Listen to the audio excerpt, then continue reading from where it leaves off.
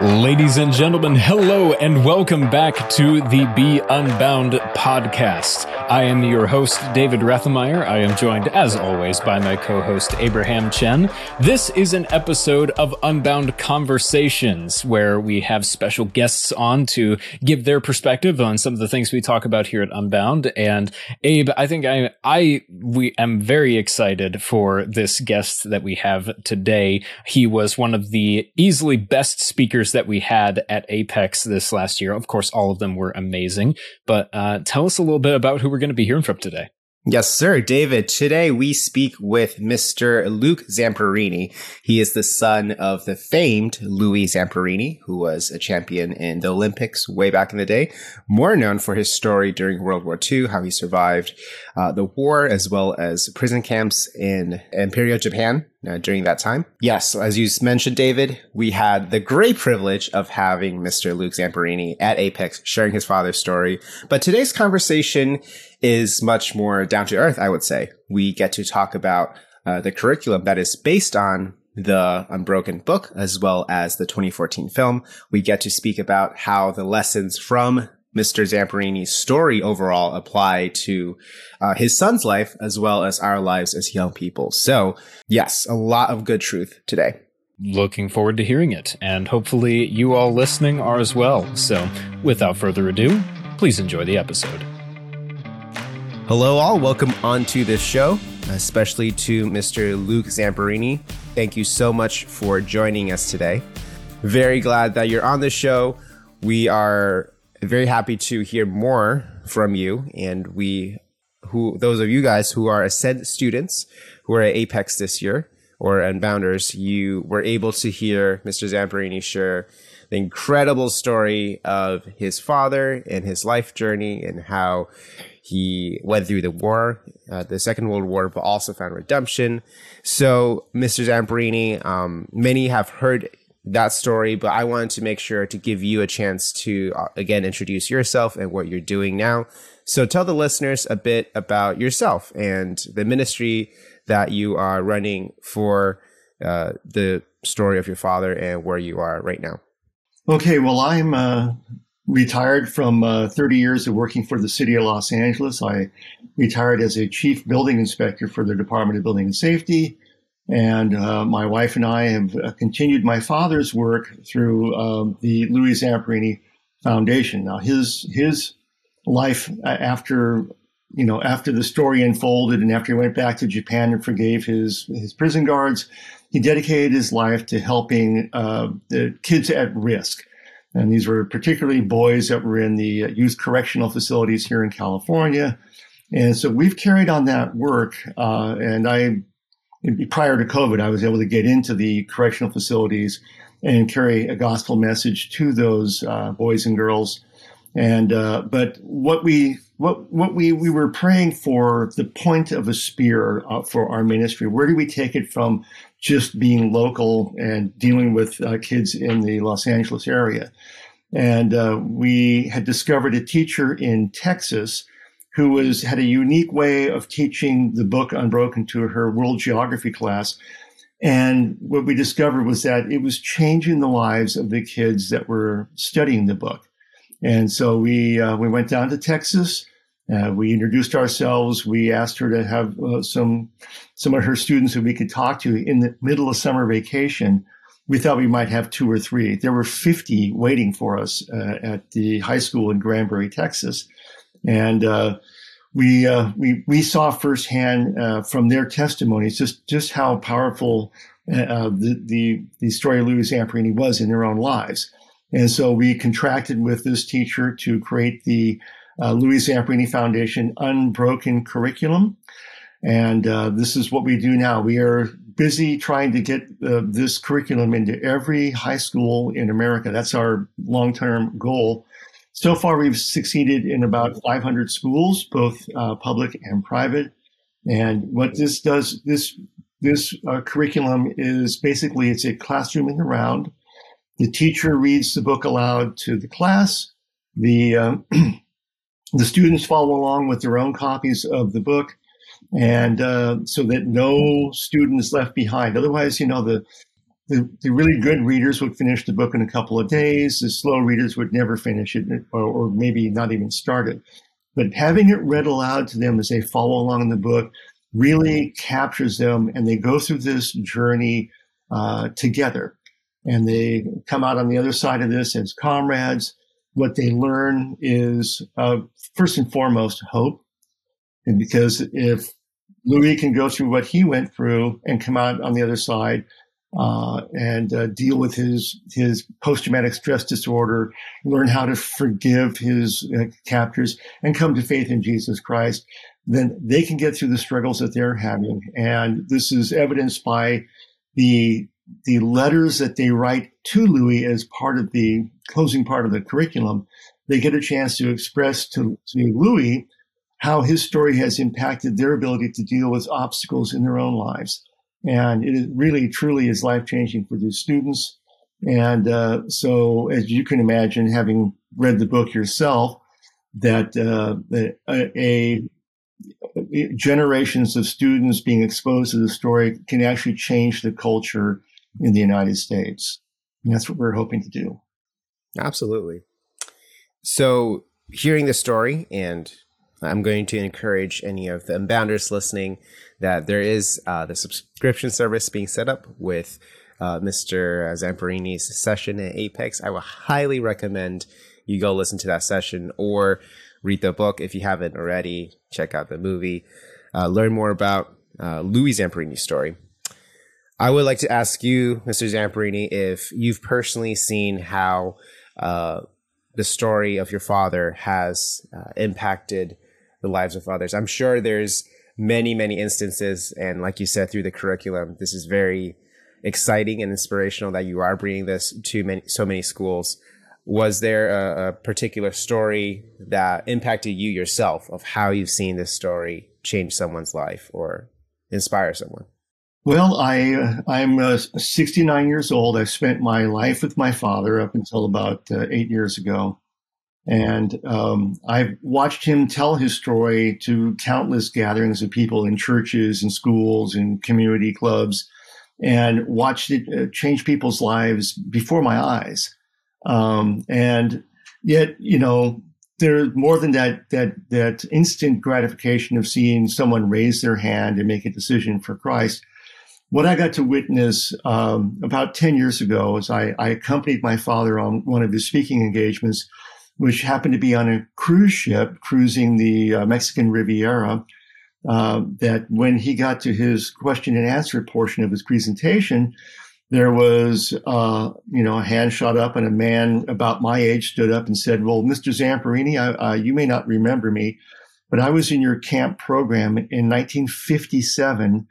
And, the things that you said didn't change my life then, but it stayed with me. And several years later, I gave my life to Christ, and now I'm a happily married, successful Christian businessman." And which just speaks to the fact that, his story can plant the seed of the gospel. And yet when the time is right, when the Holy Spirit determines it's the correct time, the seed blossoms.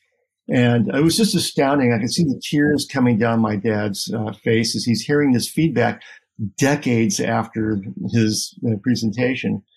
And then no sooner did this guy sit down, another man stood up and said, "Well, sir, I was in your camp in 1960 and had a similar story to tell. I've walked into churches and introduced myself, and people say, 'Oh, any relationship to Louis?' 'Yeah, Louis is my father.' They go, 'Oh, he spoke at my high school in 1970, and it changed my life.' And I go, 'Well, really? That's just fantastic.' So it's just, when you think about everything he went through, and he realized this, that what he had to go through, not only was it God's way of dealing with him, but it was also for the benefit of other people that are exposed to the story. And, I said, "Dad, so if you had to go through it again, would you do it?" He goes, "No," but because it was really, really tough. But he knew that what he went through was, particularly when this book came out, that it was meant to bring other people to faith. Wow. That is truly incredible. It is so encouraging to hear stories like your father's of how God redeems such hard, challenging times and just uses it to make an impact in so many other people's lives. It's truly phenomenal to see God at work in that. Personally, one question that I had based off of what you talked about at Apex was one of the biggest themes in your father's story was that of forgiveness, of him going back and being willing to forgive those who kept him in captivity and caused so much suffering for him. And so I'd love to hear your thoughts now on why you think forgiveness is such an important part of the message that you're able to continue to tell today. Why do you think it's such an impactful and important thing to stress about your father's story? I would say, first of all, I'll give you a quote from the Reverend Will Graham, the grandson of Billy Graham. He said that this is the greatest story of forgiveness outside of the Bible that he's aware of. And so forgiveness really is key. My father, when he met, Sergeant Watanabe, who we refer to as the Bird, as soon as he met him, the man struck him with a kendo stick, and he beat him every day of his captivity for 27 months. And my father's natural inclination to seek revenge had to be internalized. And when it did that, it created, PTSD in the form of nightmares where he's being tormented by the Bird and he wakes up in a cold sweat as he's trying to choke the life out of him. And so he developed a hatred for this man that was all consuming. So, at the end of the war, of course, the Bird had disappeared from the prison camp when the Japanese authorities had ceased hostilities, and it was assumed that he had gone off and committed harikari someplace. So he wanted to kill him. Then he couldn't find him, so he gets back to the United States and he tries to save up enough money to get back to Japan and try to find the guy and do him in. This is how much hatred he had for him. And this hatred for the man was tearing my father to pieces. Now, my dad would tell you that if you hate somebody, that person is really not feeling your hatred, but it's destroying you.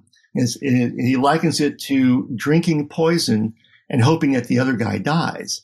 And so when he had to, of course, to self-medicate with alcohol to try to tamp down all the feelings he had in this regard. But when he walked into that tent meeting in 1949 and found that he himself can be forgiven, he knew he needed to forgive his captors, particularly the Bird, and these nightmares that he'd had for nearly 5 years at this point. The last year of the war.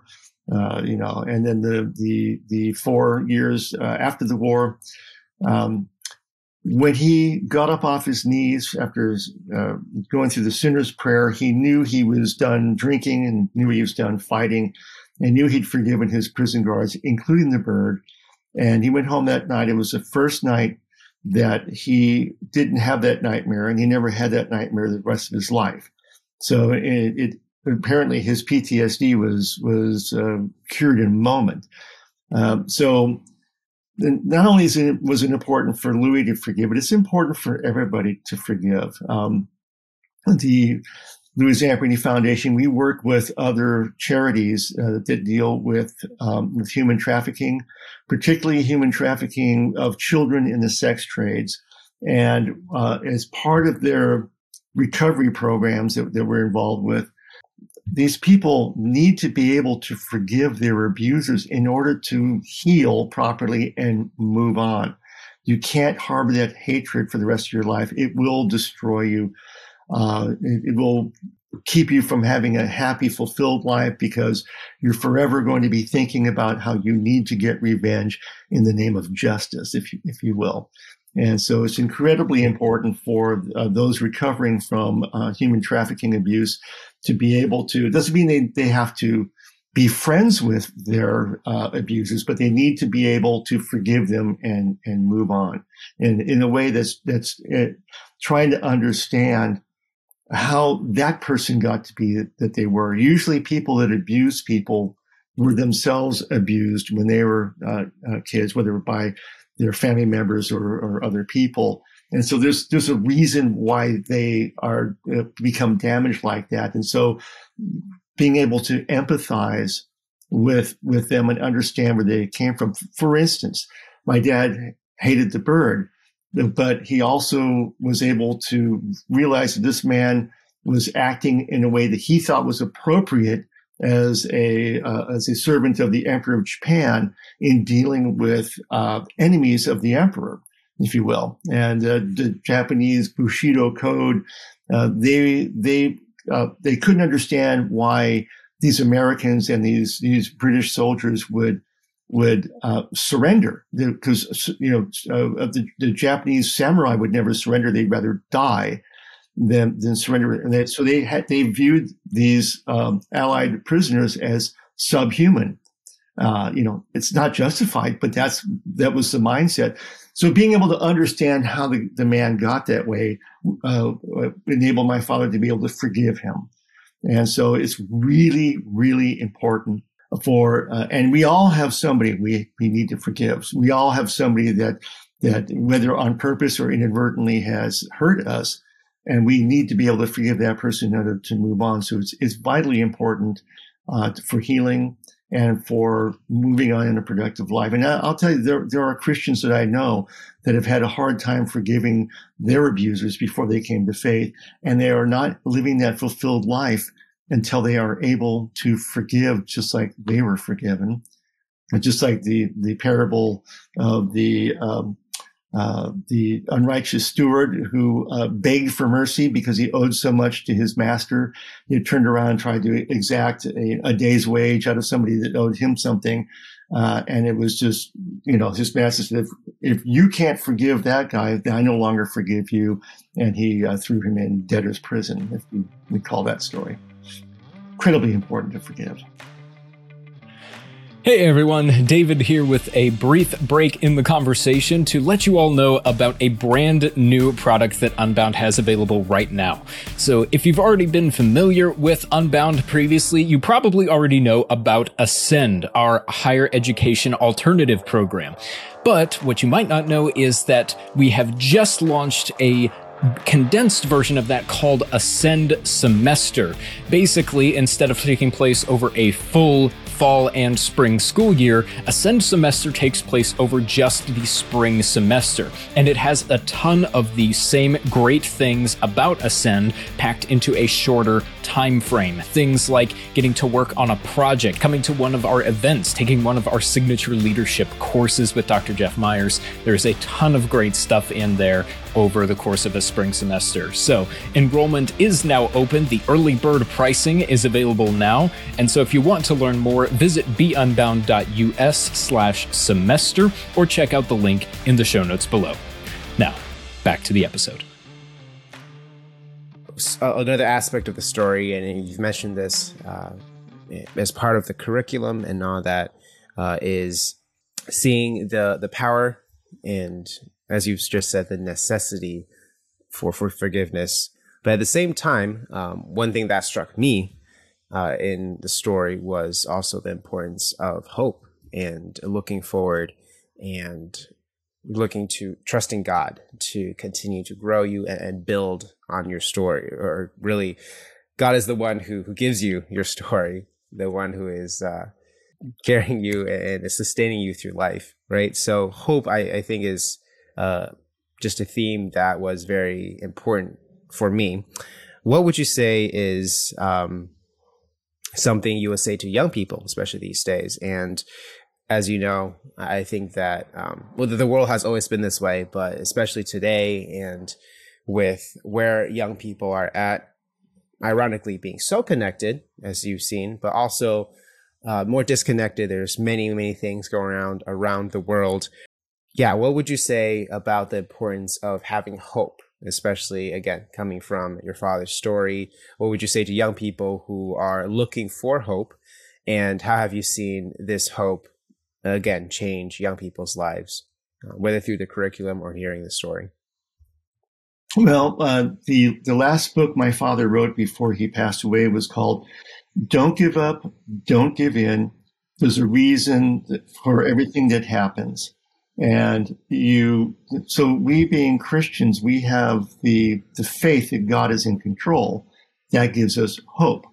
And by that I mean, even when times are bad and bad things are happening to us, if we can place our mindset in God is in control, He's having me go through this for a divine purpose, something I may not be able to comprehend right now, but I just need to rely on Romans 8:28, for all things work together for the good of those who love God and are called according to His purpose.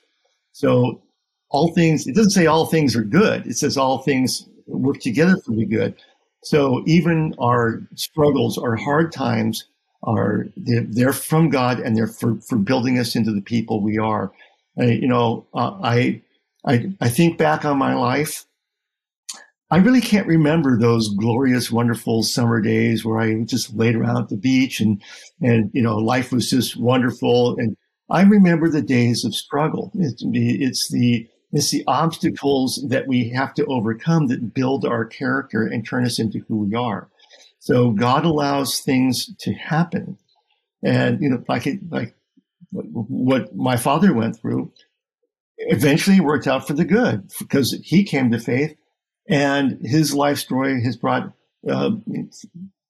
thousands and thousands of people to faith that have been exposed to it. And so even when the worst things are happening to you beyond your control, you have to be able to you either trust God or you don't. That's really the whole crux of it. You trust God or you don't trust God. And it's not just I can only trust Him for my salvation, but I can't trust Him for all the daily things that are happening. I have to trust Him for everything, and that's living by faith. I remember once when I got my job with the city of Los Angeles, my government job that was going to provide this future and a pension and all this stuff. And 2 years into it, the city was suffering layoffs, and because I was the last one hired, I was the first one to go. And, I came home from work and, on my wedding anniversary, which was June 25th, and I come home and my wife has, candles lit, soft music on.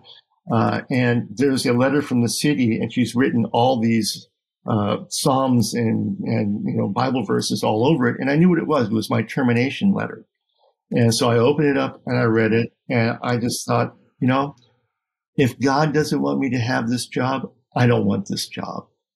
He has something else better in store for me, I'm sure. And the letter said that I am terminated at the June 30th, 5 days away. And so on June 29th, I got a call from the city's personnel department, said, well, Mr. Zamperini, your job is no longer at risk, and so keep showing up. And what had happened is it was actually my direct supervisor had decided to take a year's sabbatical, and because they no longer had to pay him, they were able to pay me, and I lasted for another 27 years there. And so for me, that was a turning point where it's like I either trust God or I don't. And though I tried very hard to get this job, it took years to get in.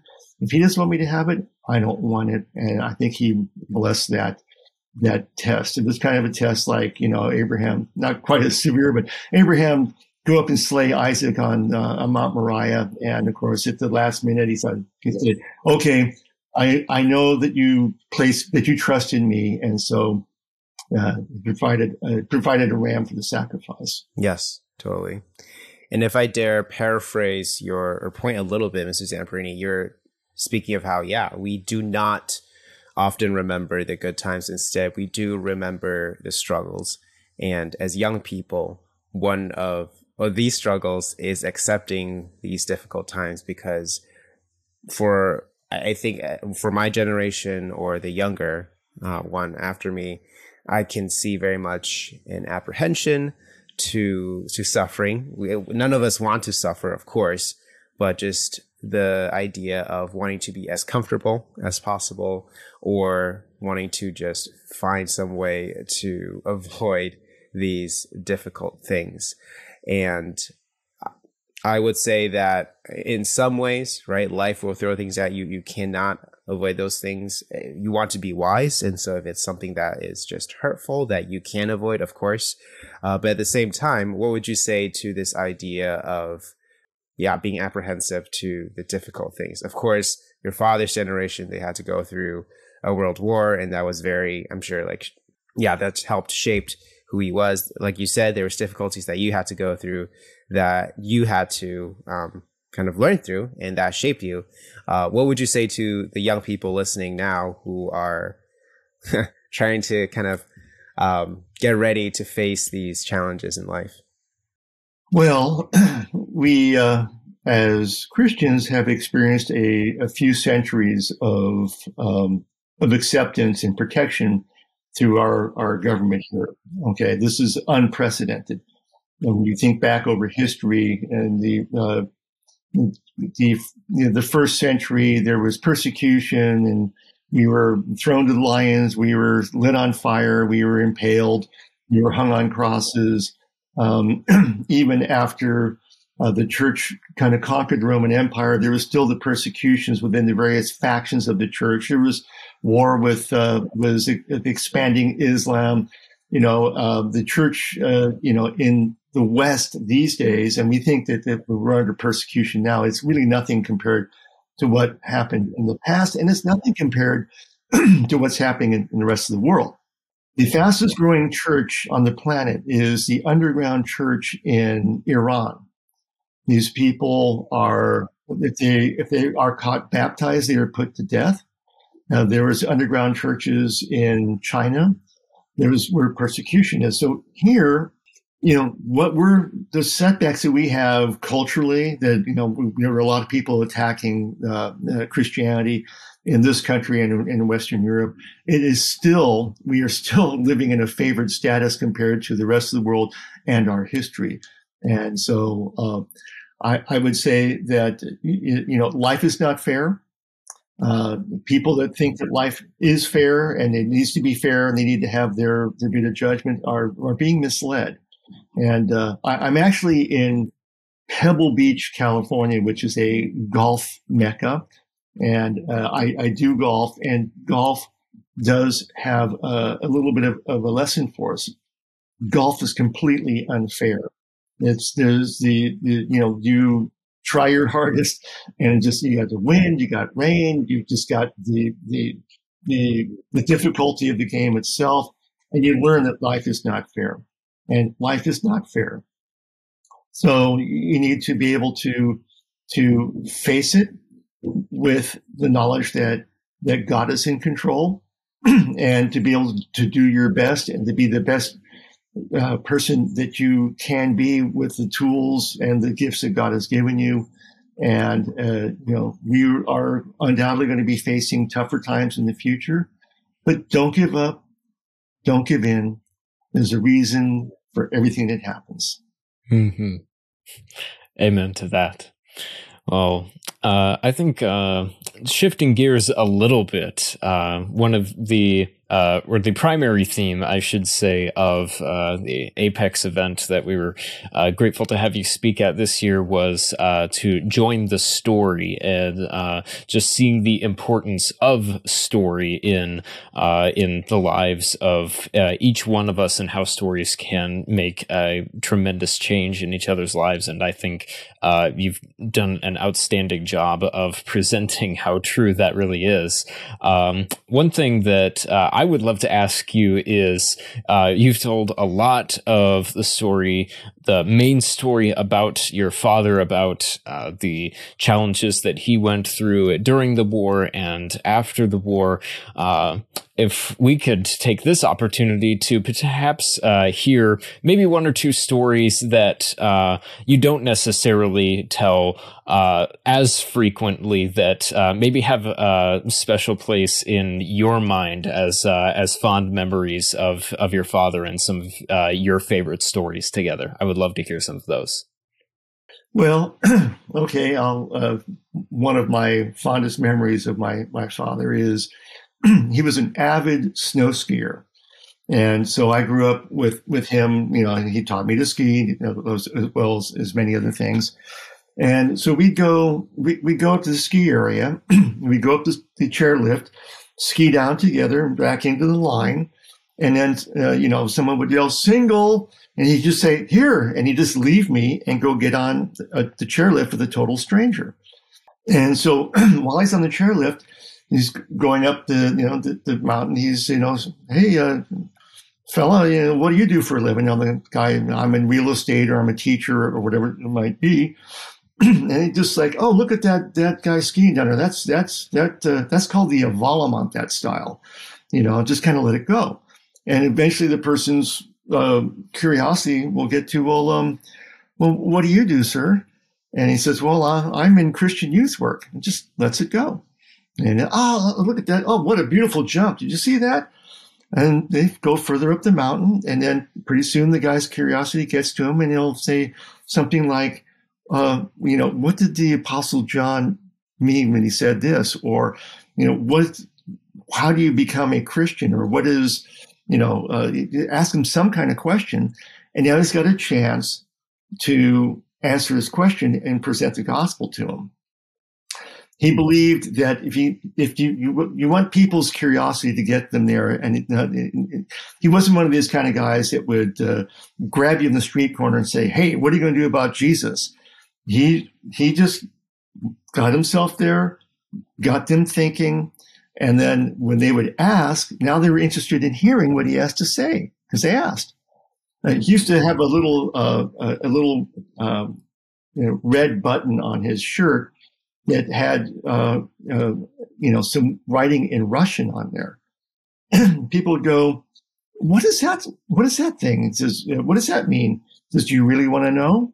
He said, yeah. He says, Jesus is Lord in Russian. And they asked, he got a chance to tell them. So it's all about, and this is what he would tell his story. And then people were interested in what he had to say because they're listening to his story. They're still interested when you start to tell them about Jesus. Plus, he always told me, when you deal with people, look to the example set by our Lord in the letter to the 7 churches in Revelation. Said he starts out with a compliment. I commend you for what you're doing in this way, but I do have this against you. If you just come right out and criticize somebody, they're not listening. They're protecting themselves by shutting off. You start out by saying, hey, what you're doing is really, really good. Here's how I think it could be better. So once you compliment them, now they're listening, and then you can get to what you need them to correct, and they'll hear that. If you start out with the criticism, it shuts it off. So that was a great lesson that I learned from him. And, he would come back down the mountain, and we'd go back on the lift together. And the next time we'd come down, he'd get back on the chairlift with somebody else. And that was his skiing ministry. That is awesome. And just seeing how you've continued to share just his story on stage, but also just interacting with you at Apex. I'm very grateful to see that in action and how you engage with people, how you talk with people. So that's really cool. And it's definitely something that those of us, especially as college students, can look to learn how to engage with people well, how to talk to people and get to the gospel. So I appreciate that. So we've talked about the curriculum. That is very exciting, and all our prayers and blessings on that. I want to learn more about practically how we, especially those of us listening where their parents or students, can learn more about the ministry and the curriculum, where they can find it, and how they can support the ministry as you continue your work. Well, we do have a website. It is Zamperini.org. And there's a donation page there for for supporting the ministry. There's a link to our curriculum, which is unbrokencurriculum.org, and that's where teachers and administrators can go and sign up for the curriculum. It is ridiculously affordable. It comes with the full layout for how to get through the book, and it's designed to be done in 6 weeks, but it's flexible enough that any teacher can add their own style to it or do it at their own pace. It comes with 35 instructional videos for the teacher to help them get through what's called the Harkness method, which is the classroom in the round. All this for just a couple $100. The only reason why we charge anything is that if it's free, no one will think it has any value. But as you'll see, that at the end of the course, the value is incalculable, because even for those kids that may not come to faith from being exposed to the story itself teaches them to have hope. One word that's really used a lot in education today is resilience, and resilience is bouncing back to the state you were in before the trauma happened. Hope is different. Hope is not just bouncing back to where you were before, but expectation of a better tomorrow because of what you went through. And so the curriculum really does teach hope. And like I said before, the seeds are planted. And by the way, when they're reading the book Unbroken aloud in the public classroom, when they get to the chapter where my dad comes to faith, they're reading the actual sermon by Reverend Graham from October 16, 1949, aloud in the classroom. So the gospel gets proclaimed in a public classroom, and that is just completely invaluable. You can't put a price on that. That's just unbelievable.